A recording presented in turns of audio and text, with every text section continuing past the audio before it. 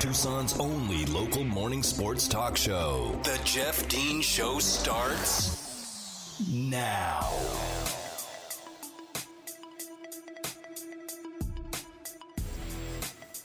Good morning, Tucson, and welcome to the Jeff Dean Show. I am Jeff Dean here with you on this Tuesday morning, September the 21st, 2021. It is 7:02 on your Tucson Tuesday, and you're listening on 1490 AM, 104.9 FM, ESPN Tucson. This is Tucson's only local morning talk show, sports talk show.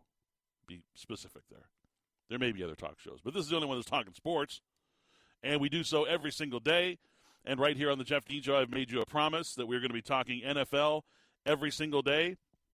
And today is no different. We're going to be talking some NFL because there are some reactions from Week 1 that need to occur. Of course, we will talk about some of the things that happened not only in last night's game. You know, Aaron Rodgers gets back on the field. They bounce back. Aaron Rodgers, you know, they get the win, and then he goes to the podium, goes to social media, and basically says, thumbs his nose at the haters.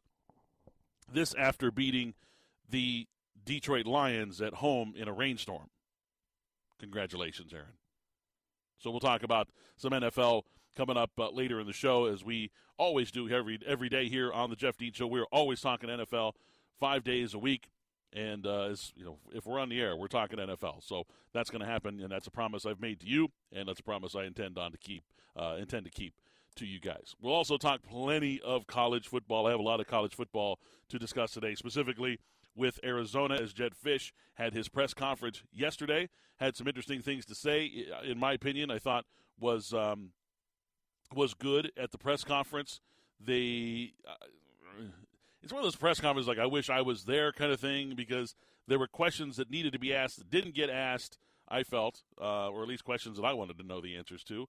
And so, you know, but because I can't be there, unfortunately, they didn't get asked. And I'm not blaming the other media guys. They asked what they wanted to ask, and you only get a few questions before they cut you off and send Coach Fisch on his way. So we'll talk about the questions that were asked and the answers that were given by Coach Fisch in his opening statement, also in that press conference as well.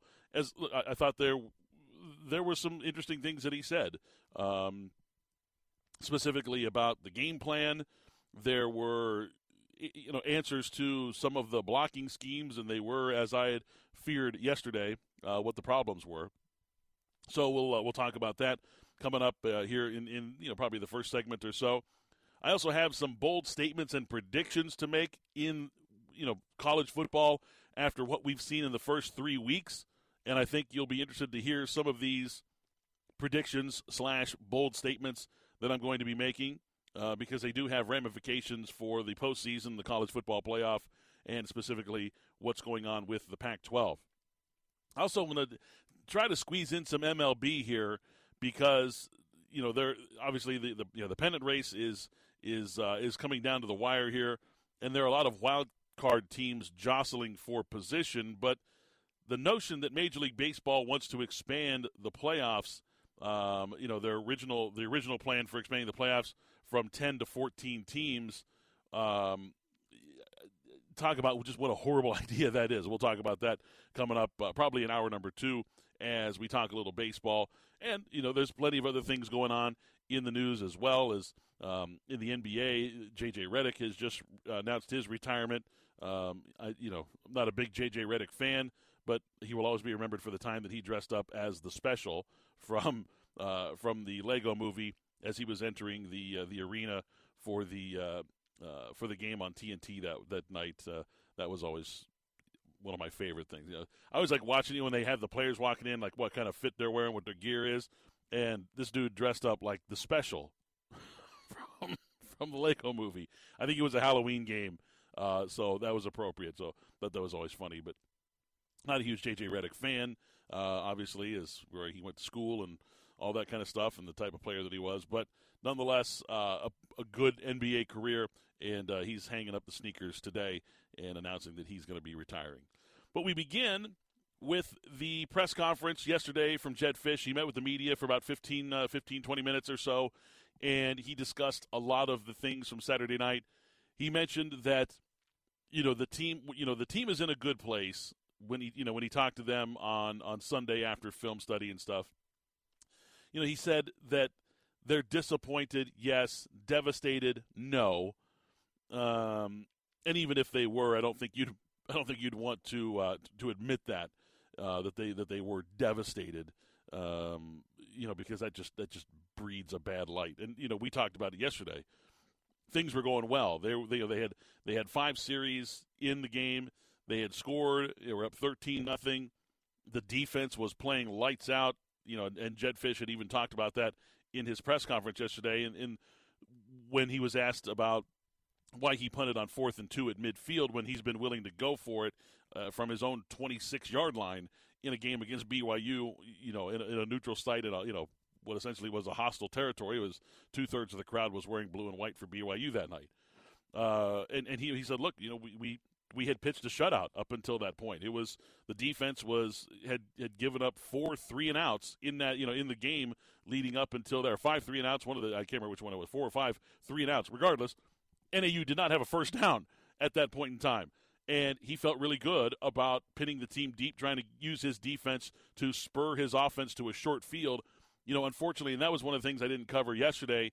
And, Kyle Ostendorp has been really, really good at punting the ball, and he's been able to aim the ball, inside the 10 and pin teams inside the 10.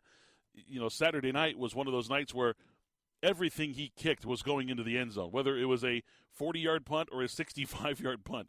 Everything went into the end zone for a touchback, and it was just like, my God, they can't quite – they're flipping the field a little bit, but, a lot of these nets, when you factor in the 20-yard touchback, some of the nets were like, 25 yards, 31 yards. Like, those are not great nets. You want to have nets that are high net punting yards that are higher than that. So, that was a disappointment, as almost it seemed like seemingly every punt that he had, and there was a lot of them, went into the end zone for a touchback. I know it wasn't the case, but it seemed like a lot of them were, and that was part of the issue as well. You want your punter to pin them deep, cause a fair catch somewhere around the 10 or 9, 8 yard line, something like that.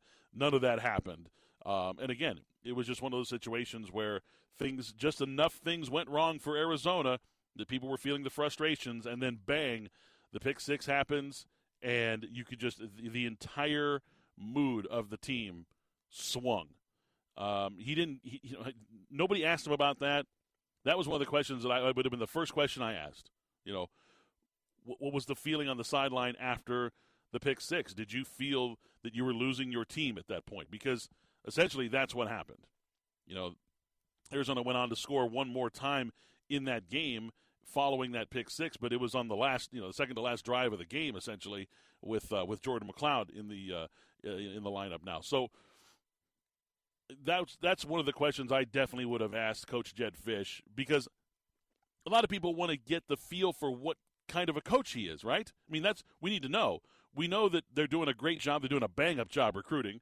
They're I believe, the recent rankings for 247, they're number 29 in the country in the 2022 class. They're number 4 in the Pac-12 in the 2022 class, and they're still adding guys. There's plenty more to come, and like I said before, the TMAC recruitment is not over. Jedd Fisch is not going to drop that rope and walk away. So that's not over. He's still in a dogfight with Oregon for Titaroa McMillan to join his other 2 teammates from Anaheim Servite that are coming here next season. So we know they're doing a bang-up job in recruiting. We know that he's a great community guy, that he's done some amazing things in the community already in just his short time here, reaching out to not only the alumni and the letter winners that are in the community and outside the community, but also people that are in the community, boosters, fans, families, things like that, and also students on campus. He's really reached out to them. I thought, listen, going into Saturday's game, I'm like, there's going to be 1,200 kids in the Zona Zoo tonight. That was my prediction. About 1,200. It's going to look completely empty. And 5,000 Zona Zoo students showed up for that game and stayed through almost all the way to the midway through the fourth quarter. So I thought the Zona Zoo showed up, and I thought they did their part. Obviously, would like to see more, but it was a lot more than I expected. So that was a nice surprise to see from the Zona Zoo. Props to them. So we know that he's a great community outreach guy. We know that they're doing a bang-up job in recruiting. We want to know what kind of a coach he is. I think we can all agree that the coaching decisions that were made in the BYU game, I think most people were in favor of the coaching decisions. I talked about it the week after that game, just discussing kind of what I saw from his first performance as a head coach. I thought he managed the clock perfectly. He had set Arizona up for the final possession of each half, which is what you could, that's all you can ask of a head coach, is to manage the clock well enough to give your team the last at bat. Because obviously in timed sports, you can't promise yourself the last possession. So the way you do that is by negotiating the clock, and you try to figure out how to work that clock in your favor. And Jedd Fisch, I thought, did a phenomenal job in that BYU game of managing the clock, managing the game, understanding the time and the presence of everything. Yeah, the play calling was a little bit off, I think, to begin the game. We talked about that. He admitted it. He admitted that his early game play calling in the BYU game wasn't up to par. It wasn't up to snuff. It wasn't up to his standards. He fixed that. I thought the play calling was better in that game. San Diego State game got completely sideways. It was 21-0. There's not much you can do at that point. You got to throw the game plan out. Okay, you got to adjust on the fly, and that was a good learning experience for Jedd Fisch. You throw that out. You don't. The only thing you can really kind of look at as far as, okay, where do you rank the coaching, or where do you grade the coaching in the San Diego State game? The only way you can grade it is on preparation. Okay, I don't think the preparation was all that bad. I thought execution was really poor. Player execution in that game was awful. They weren't tackling, they weren't blocking, and we got the 38-14 outcome that we saw. Now, Saturday night's game, you can look at a lot of things. There's a lot of reasons and a lot of factors why you lose to an FCS school, and why that FCS school is celebrating their first ever win over an FBS program, ever. There's coaching preparation. There's coaching game plan. There's coaching as far as play calling goes. There's coaching as far as recognition and scheme, adjustments throughout the game. Remember, Arizona got beat in the second half of that game on the scoreboard. So there's a lot of factors in there into coaching. The fact of the matter is, none of it was good. There was very, very few positive things that came out of that game. And when I say very few, I mean literally maybe two things that were even close to being considered a positive in that Saturday game against NAU. The other 97 things that happened in that game were negative. Okay? So we want to get a feel for what kind of a coach Jedd Fisch is. What kind of feel for the game does he have? I talked to some fans on Saturday night after the game. Talked to some people on the drive home, essentially. People were texting, calling, whatever. People that are driving back up to Phoenix to know that I'm on the road, type of thing. And then talked to people Sunday, and talked to people yesterday, and a lot of them are wondering, because for a coach that did not play the game of football, certainly at a high level, of course, he wasn't a collegiate player or pro player or anything like that, and a guy who is in his first ever head coaching position, what kind of an actual feel for the game? What kind of instinctual feel does he have for the game? Obviously, he's been a student of the game for a long, long time. And listen, I'm always you're never going to hear me say you got to have a former player as a coach. You got a guy who played the game as a coach. I never buy into that kind of stuff, because, in my opinion, there are people who can go out there and just because they don't physically have the capability of playing football, or they never got a chance to to play on a team or whatever have you. They grew up in an environment that didn't allow that. Okay, you can still have someone who is a great analyst and a great mind at the game. You don't want someone like that coaching, defensive line or something like that, or offensive line for that matter. Somebody who never essentially played the game, or at least somebody who didn't grow up around it. But as far as a head coach or an offensive coordinator, absolutely, you can absolutely have someone like that. So the people are like, I never played football. That's ridiculous. Okay, whatever.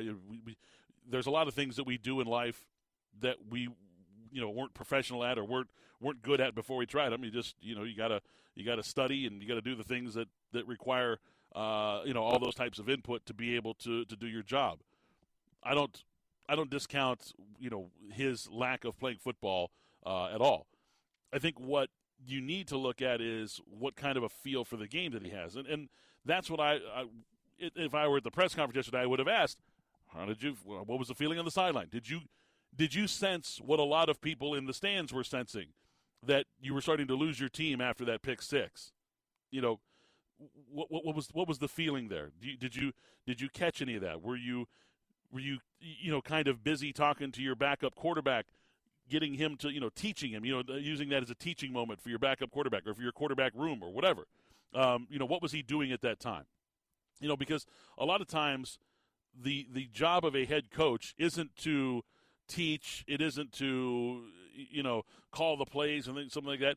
A lot of times it's just to motivate and pick up someone or pick up a team or, give them a little shot in the arm, or just recognize when there's bleeding going on. And you got to go stop the bleeding. You got to play mom, you got to play, doctor, whatever, and you got to go stop the bleeding, especially in a game like college football that is a highly, highly emotional game. When you look at why teams won certain games, and this is not just this year. This is going back 20, 25, 30, 40 years that we've been watching college football, that I've been watching college football, certainly as passionately as I do every single week, every single year. You realize just what an emotional game college football is. If you can find a reason for a team to have an emotional advantage or disadvantage, that will tell you a lot about the outcome of that game. And some of the things you can't account for, emotional losses within the game, whether a player gets injured, whether a key player gets carted off the field for a neck injury or something like that, okay, heaven forbid. But there are emotional swings in games you can't account for, and that's where the coaching comes in.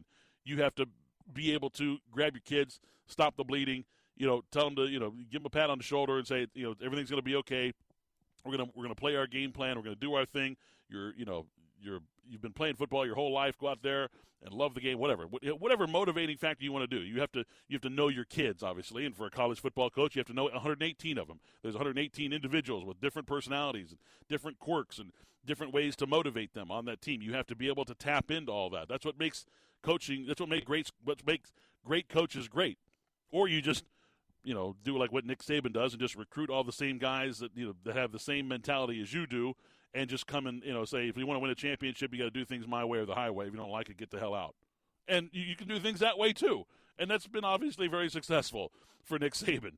But it's not everybody's way, and certainly not everybody can have that kind of a luxury to be able to have a coach with that much influence over a team and over wins and losses based on his mentality and the type of players that he's able to recruit, because he just gets to pick.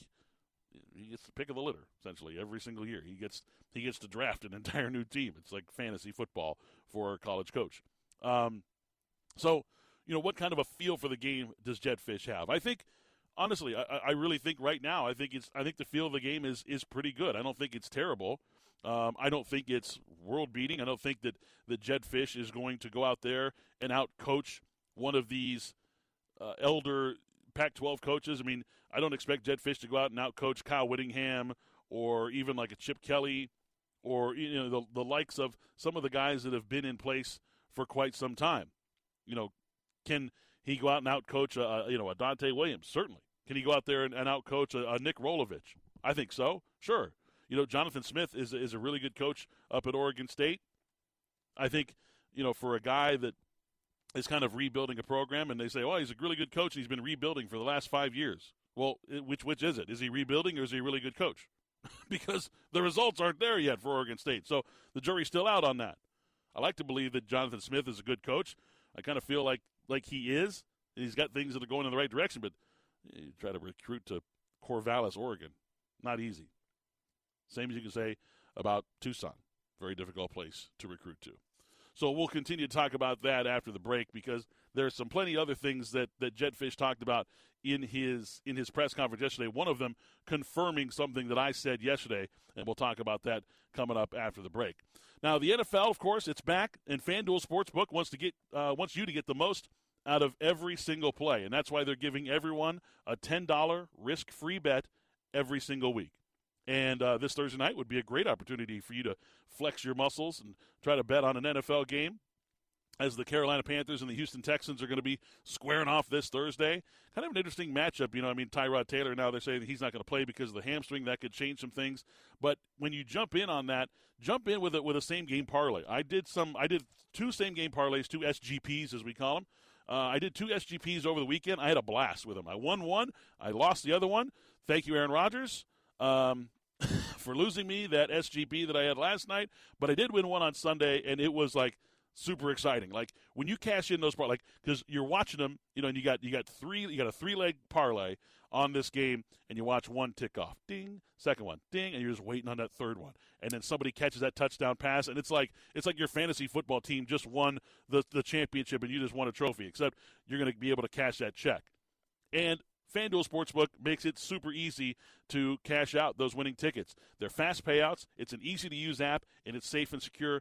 There's plenty of reasons why it's America's #1 sportsbook. You can feel that for yourself when you sign up. If you're new to FanDuel Sportsbook, you can claim 30-1 odds on either team to win the Monday night game coming up. So if you want to bet the Monday night game, you're going to get 30-1 odds on either team to win. Just use my promo code, DEAN. Sign up with my last name. If your bet loses, you get up to $1,000 back in site credit. It's just that simple. Use the promo code DEAN. Find out for yourself just how fun and rewarding FanDuel Sportsbook can be. 21 and over and present in Arizona. Refund is issued as non-withdrawable site credit that expires in 7 days. Max refund is $10. Restrictions apply. See terms at sportsbook.fanduel.com. Same game parlay available for multiple sports in all states and mobile web. Gambling problem? Call 1-800-NEXT-STEP or text NEXT-STEP to 53342. When we come back, Jedd Fisch's comments about the blocking in the offensive line, and it was something that I feared, but something that can be fixed. That's next on the Jeff Dean Show on ESPN Tucson. Now back to the Jeff Dean Show on 1490 AM, 104.9 FM, ESPN Tucson.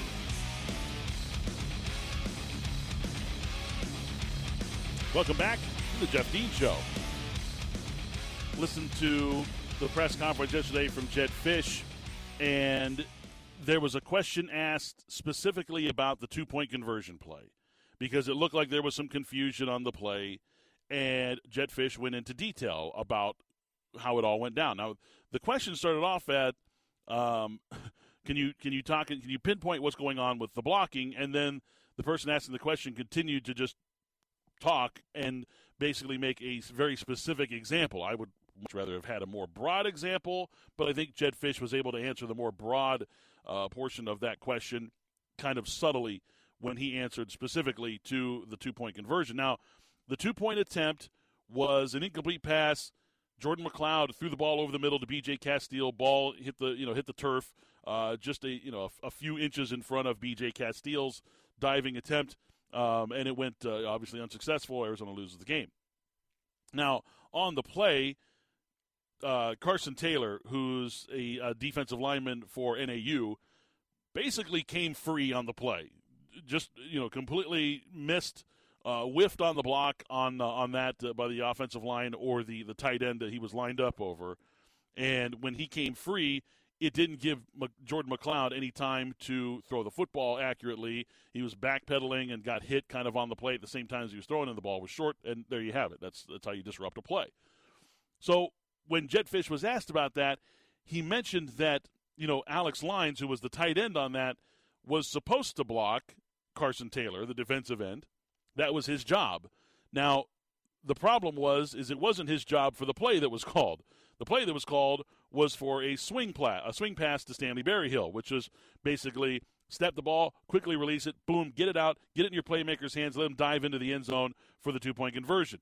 Jordan McLeod gets to the line of scrimmage, checks out of the play, goes to the essentially a standard protection with a crossing route 2 yards deep in the end zone. Okay. Also a quick developing play, but there's a small rub there with Berryhill and Castile, and it allows Castile to come free on a cross. Okay. You hope to get the linebacker to bite up, maybe to protect the anyway, the way that the play is designed. So that was the play that was called, the audible to that play. However, nobody notified tight end Alex Lyons of his blocking assignment. Well, whether it should have been Jordan McLeod who offered that information or his right tackle that was standing next to him offering that information. Somebody needed to get with Alex Lyons and say, hey, this is, we got to block this end because now he's going to be coming free because we have to block down, whatever, okay? Nobody communicated that to Alex Lyons. Alex did his job properly for the swing pass. Unfortunately, that caused a disruption in the play. And look, these are the little things that happen in games that you cannot tell just by watching unless you have a very trained eye. And if you were listening yesterday, and I'm not trying to pat myself on the back, I'm just telling you what I saw. And what I said yesterday was the breakdowns in a lot of the blocking that we've seen, both in pass and run blocking, appear to be some kind of a communication breakdown. And if you've listened to the show long enough, you know how much I harp on communication. It's one of the most vital things that you can have as a team on the field. You and your brothers out there need to communicate, whether it's football, baseball, basketball, hockey, whatever have you. Okay? Sean Miller used to always harp on this. You guys got to talk. You guys got to talk. I'm not hearing enough chatter. And the teams that performed well for Sean Miller were the teams that talked, both offensively and defensively, teams that called things out, the players that were vocal leaders on those teams that were calling things out, making sure that everyone was on the same page. If you play as a team, you have to communicate and essentially be playing as a team. If there's no communication, everybody's just off doing their own thing, and nothing gets done, nothing gets accomplished, and you see what happened last night, the previous Saturday night. The lack of communication on this team, specifically on the offensive line and blocking schemes and such, is a real problem right now. And that was brought to light in his press conference yesterday, basically saying that, look, they're not communicating. There's a lack of communication there, and that's causing breakdowns in the blocking schemes. He said there's also a lack of cohesion amongst the offensive line. I talked about that numerous times over the weeks, just how important it is for those five players, those five men, to be working in concert with one another as a team. It's the most difficult position in football to get right, is the offensive line. Quarterbacks come and they go. You can find a great playmaker at quarterback. You can hide, certain inefficiencies that your quarterbacks may have. If you have a bad offensive line that doesn't play together, doesn't communicate, you cannot hide that. It is a gaping wound that is going to continue to bleed and fester until it undoes your team completely. This has to be fixed right now. Right now. When Jetfish says that I got four guys doing one thing the right way and I got one guy that's off doing something else the wrong way, that needs to be fixed. That player needs to be either taken out of the game or he needs to be sat down and filmed and said, you're going to sit here until we get it right. We're going to go out there on that practice field, and we're going to practice it until you get it right. Also saying that linemen were behind the play too often on Saturday night. He made a specific point to say, when you go block a linebacker, you can't run to where they are because you know they're going to be flowing. Look, folks, this is like 101, offensive line 101 stuff. I don't know whether to blame the offensive line coach, Brennan Carroll, or whether to blame every single offensive lineman on that team, because this is 101. If you can't figure out that you have to run to the spot where the linebacker is going to be, as opposed to where he's not just going to stand there on his X where he's drawn in the scheme on that particular play call. If you have to go block a middle linebacker, okay, first thing he's going to do is read the center's nose. Read the center. Where's the center going? He's going to start flowing that way. Maybe he's on a blitz. Maybe he's on a run dog. I don't know, okay? He's not going to be standing on his X the entire play. You have to go find him. That's why they have progression blocks, okay? Blocks that flow, plays that flow. You know that you have to move in concert with the offense to go find this secondary player that you have to go block, this second-level player that you have to get to. They're not just going to be standing on their spot. If this is the problem with the offensive line, what are we doing? Like, we need to knock some heads around there? Like, I don't know. I can't comprehend. Like, when he said that yesterday, I was like, wait a second, what? Are you kidding me? We have offensive linemen running to a spot instead of running to the man? Holy smokes.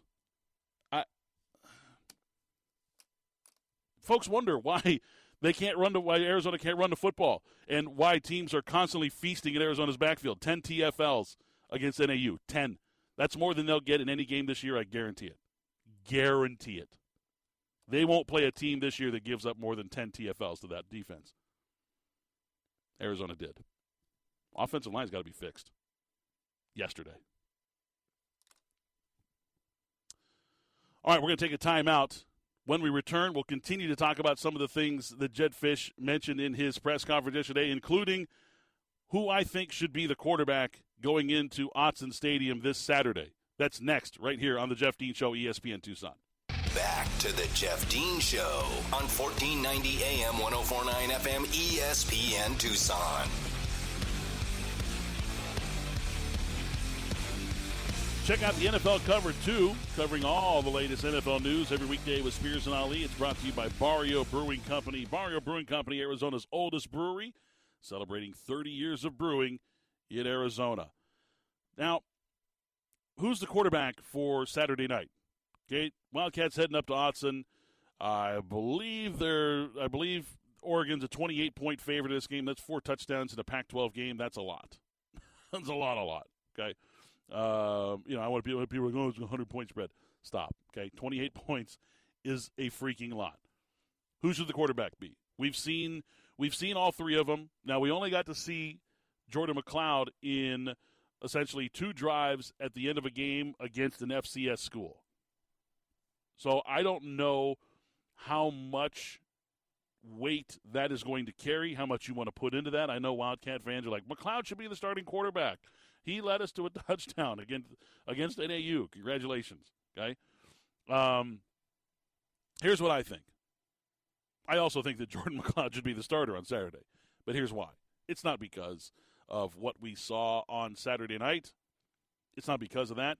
The things that he did wrong in that game can be taught, i.e., going up to your tight end and saying, hey, we're checking down to this play, so make sure that you block the defensive end so that I can throw the football, please.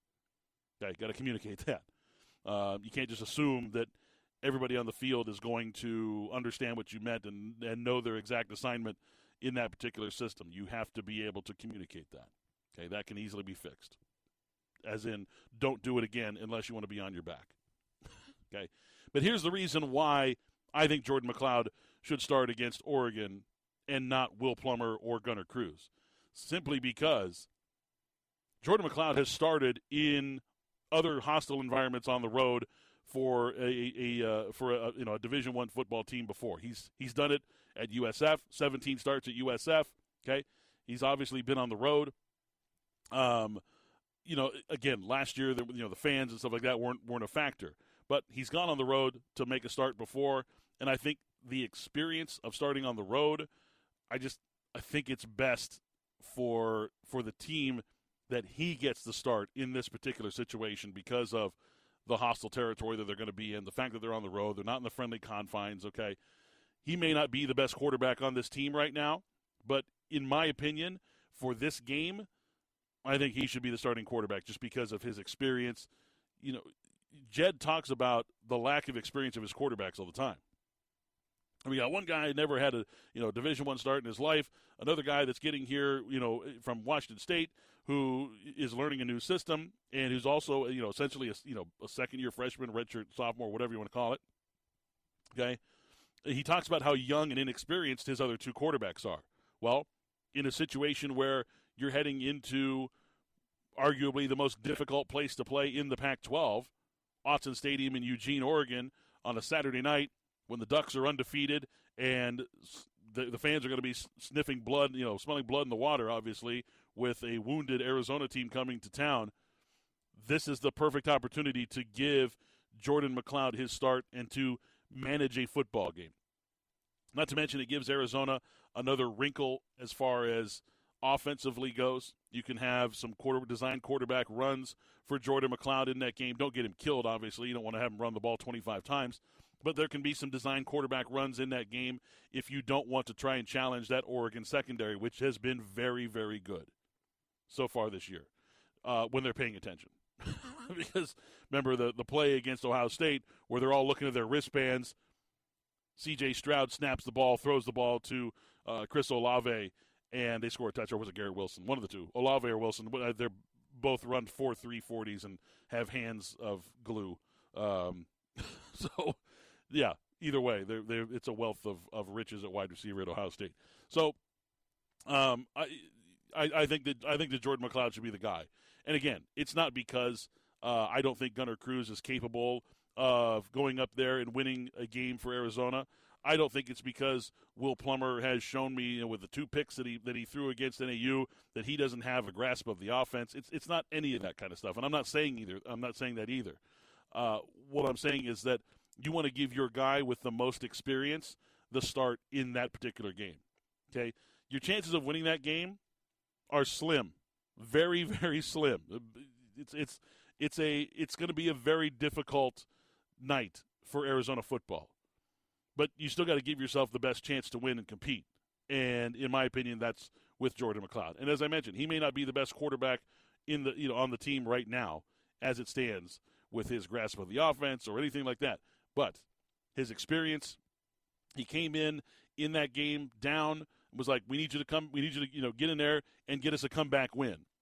First series didn't go so well. It was a 3-and-out. His first play was a 10-yard loss, 10-yard sack on what I think was another miscommunication by the offensive line, because that player just went basically unblocked. He got chipped a little bit, but it was an inside player, and you don't chip inside players, you block them. So he came in, he showed some poise, got the team down the field, made some big plays, made some big throws, challenged the defense, was able to go up on the line of scrimmage, recognize something that he didn't like, changed the play, just didn't communicate it. I think if he had communicated and Alex Lyons had known his blocking assignment, I think Arizona would have tied that game 21-21, and then who knows what happens. They go to overtime, whatever, something would have happened in that game, and I think the outcome could have been different. With just that one little snafu caused some problems. But, Jedd Fisch said he's going to name the starting quarterback. He expects to name a starter for the Oregon game after today's practice. I expect that person to be Jordan McCloud, and I do hope it is Jordan McCloud, just for all the reasons that I laid out just now, because I just feel like the team needs a confident, poised quarterback to calm the emotions of going to Autzen Stadium. Look, there's going to be plenty of guys on offense and on defense that are not going to be scared or intimidated by what they see in that, see and hear, and the atmosphere that they have there. And when Oregon, they put on a show, they really do. They're going to come out in their flashy uniforms. They're a big, strong, fast team, and all this. It's daunting. Look, I've been in that position before. You're like, oh boy, we're in for it tonight, boys. But if you have a calming presence there, somebody says, hey, I got you. When I was at USF, we went up, we had to go down to play Central Florida. Team that's coming off, 12-0 season, claiming that they were the national champions the previous year because they beat Auburn in the Peach Bowl, yada, yada, yada. And we went in there, and, yeah, we were 22-point underdogs, and we played them to the final minute of that game. We lost that game by 6 points, whatever have you, okay? That's the kind of person you want to come in there and be that calming presence, someone who brings that kind of poise and leadership to that game. And, again, may not be the best quarterback. I'm not here to evaluate the quarterback. I don't watch those types of films. I don't get to see them in practice. I don't talk to the players in study for book studies and things like that, for playbook study. But I can tell you that I do believe that he is the best option in this particular situation. It's situational football at this point, just trying to get a win or be competitive any way you can. And I believe Jordan McCloud gives them the best opportunity to be competitive on Saturday night at Autzen Stadium. Join Spears and Ali for their Thursday night football broadcast as they're going to be heading out to Native Grill and Wings in Marana. Broadcasting live from 3 to 6. The Native Grill and Wings there has over 40 television, over 12 beers on tap. It's located on the southwest corner of Cortaro and I-10 on Courtney Page Way. I've been there before. Good spot to watch a football game. You can check out their new food and drink specials. Download the loyalty app, the Native Grill and Wing loyalty app, for offers and promotions and things like that as well. Thursday night football at Native Grill and Wings in Marana, home of the original Arizona Wing. For more information, go to ESPNTucson.com, but join Spears and Ali this Thursday night for that Thursday night football game. More after this, including some bold statements and predictions after Week 3 of college football right here on the Jeff Dean Show on 1490 AM, 104.9 FM, ESPN Tucson. More of the Jeff Dean Show on 1490 AM, 104.9 FM, ESPN Tucson. Welcome back to the Jeff Dean Show here. Final segment for hour number 1. And if you're familiar with the show, you know that our break at the top of the hour between 7 and 8 o'clock, real brief. Just a quick 2-minute turnaround, and then we're right back on the air. So stay right here. Don't go anywhere. Lots of stuff to get into. I'm going to hit on the other side starting the 8 o'clock hour. We'll start doing some bold statements and predictions after week 3 of college football. But there's a lot more to get into than I want to start right now. Plus, there's a story that, look, this story came out last night after the game between the Packers and the Lions. And Aaron Jones, of course, their standout tailback for the Green Bay Packers, had himself one hell of a game last night. 17 carries, 67 yards, and a touchdown. Also had 6 catches for 3 more touchdowns. Scored 4 touchdowns in the game. Now, Aaron Jones, who was wearing a necklace in this game containing his father's ashes, or some of his father's ashes, you wouldn't be able to contain all of them. That would be a really big necklace. A necklace that was containing his father's ashes. His father passed away in April to complications from COVID-19. And he had dedicated this season to his father and was wearing the necklace. Well, the necklace was lost somewhere in the game, during the game, and basically after the game, it was like, Aaron Jones lost the ashes of his father, but his father would be happy. Hopefully they were in the end zone somewhere. Well, the necklace has been found. The necklace containing his father's ashes, which went missing last night, has been found. Jones went on the Steve Saban show this morning and was able to confirm that the necklace had been found. Now, Aaron Jones had said that he was going to go out and help the grounds crew look for the necklace this morning. So I don't know if he found it or if the grounds crew found it or somebody else went and found it. But nonetheless, the necklace has been returned. And I remember I saw that story last night. They had the headline just before I was going to bed. I was like, oh my gosh, that's terrible that he lost the necklace. But it's been found, and I'm sure that he will find a better way to either contain that necklace on his person or just go ahead and do the right thing and just empty his father's ashes somewhere where his father would have liked them to be emptied. So so that's good news. Glad to hear about that. And Aaron Jones had a great game last night. The Packers, they win that game 35-17. Still not sure about Packers. Look, the Lions are terrible. We know that. They had some fight in them against the Niners in week number 1. But that game was, 41-14? 41-17? That game was, 41-17 with 2 minutes to go. And then the Detroit Lions, the 49ers fell asleep at the wheel. Lions score 16 points in a matter of 53 seconds and make a game of it. But that game was never really in doubt until the very end before the 49ers were able to recover that second onside kick by the Lions. So the game last night, I fully expected the Packers to win that game. And for Aaron Rodgers to come out afterwards and be like, basically silencing the haters and all this other stuff. Dude, you just beat the Detroit Lions, okay? Settle down. So, as you yourself, sir, would say, RELAX. There's no silencing of the haters, specifically after the performance you put up, the stinking performance you put up last week against New Orleans. And the way you start the season, you're now 1-1. Congratulations, you beat the Lions in a wet ball night where Jared Goff fumbled the ball twice. There were mistakes all around, and your team was able to come out on top with a win. Look, I'm still not quite sure what the Packers are, but we're going to find out Sunday night, right? Packers and Niners. The Niners get to play their first home game of the season coming up this Sunday night. It's the marquee game as Aaron Rodgers traveling back home to NorCal to play his childhood team growing up, the San Francisco 49ers. We're going to find out more about the Packers. We're going to find out more about the 49ers, if they can even find somebody to run the football. Look, they're bringing in guys right now to 49er camp that retired 2 years ago from the NFL because they lost 3 more running backs this weekend. 3 more. JaMycal Hasty is going to be out. Trey Sermon, their draft pick from Ohio State, is in concussion protocol. They're in big trouble right now, the 49ers are. They can't find a running back to stay healthy and run the football. Elijah Mitchell got hurt in that game, got hurt in the first half of that game, right at the beginning of the second quarter. It has not been good for the 49ers. Their injury woes continue. Now, the defensive line has been fine this year. It's always like one position for them. The linebacking core has been, somewhat, I know that Greenlaw is out. The secondary, of course, losing Jason Verrett for the season, that certainly hurts. But the running back position, my God. 5 running backs so far this season in 2 weeks for the 49ers, and they got to bring in a whole new slew of guys that haven't been playing. So we'll see if Kyle Shanahan has any more magic up his sleeve to try to get, as they say, anybody can run the football in his system. We'll find out Sunday night against the Packers and Aaron Rodgers. But I'm not sold on that Packers defense right now, even though they did hold the Lions to some respectable rushing yards last night. Stay tuned. Just a real quick turnaround. Hour number 2 of the Jeff Dean Show here on 1490 AM, 104.9 FM, ESPN Tucson.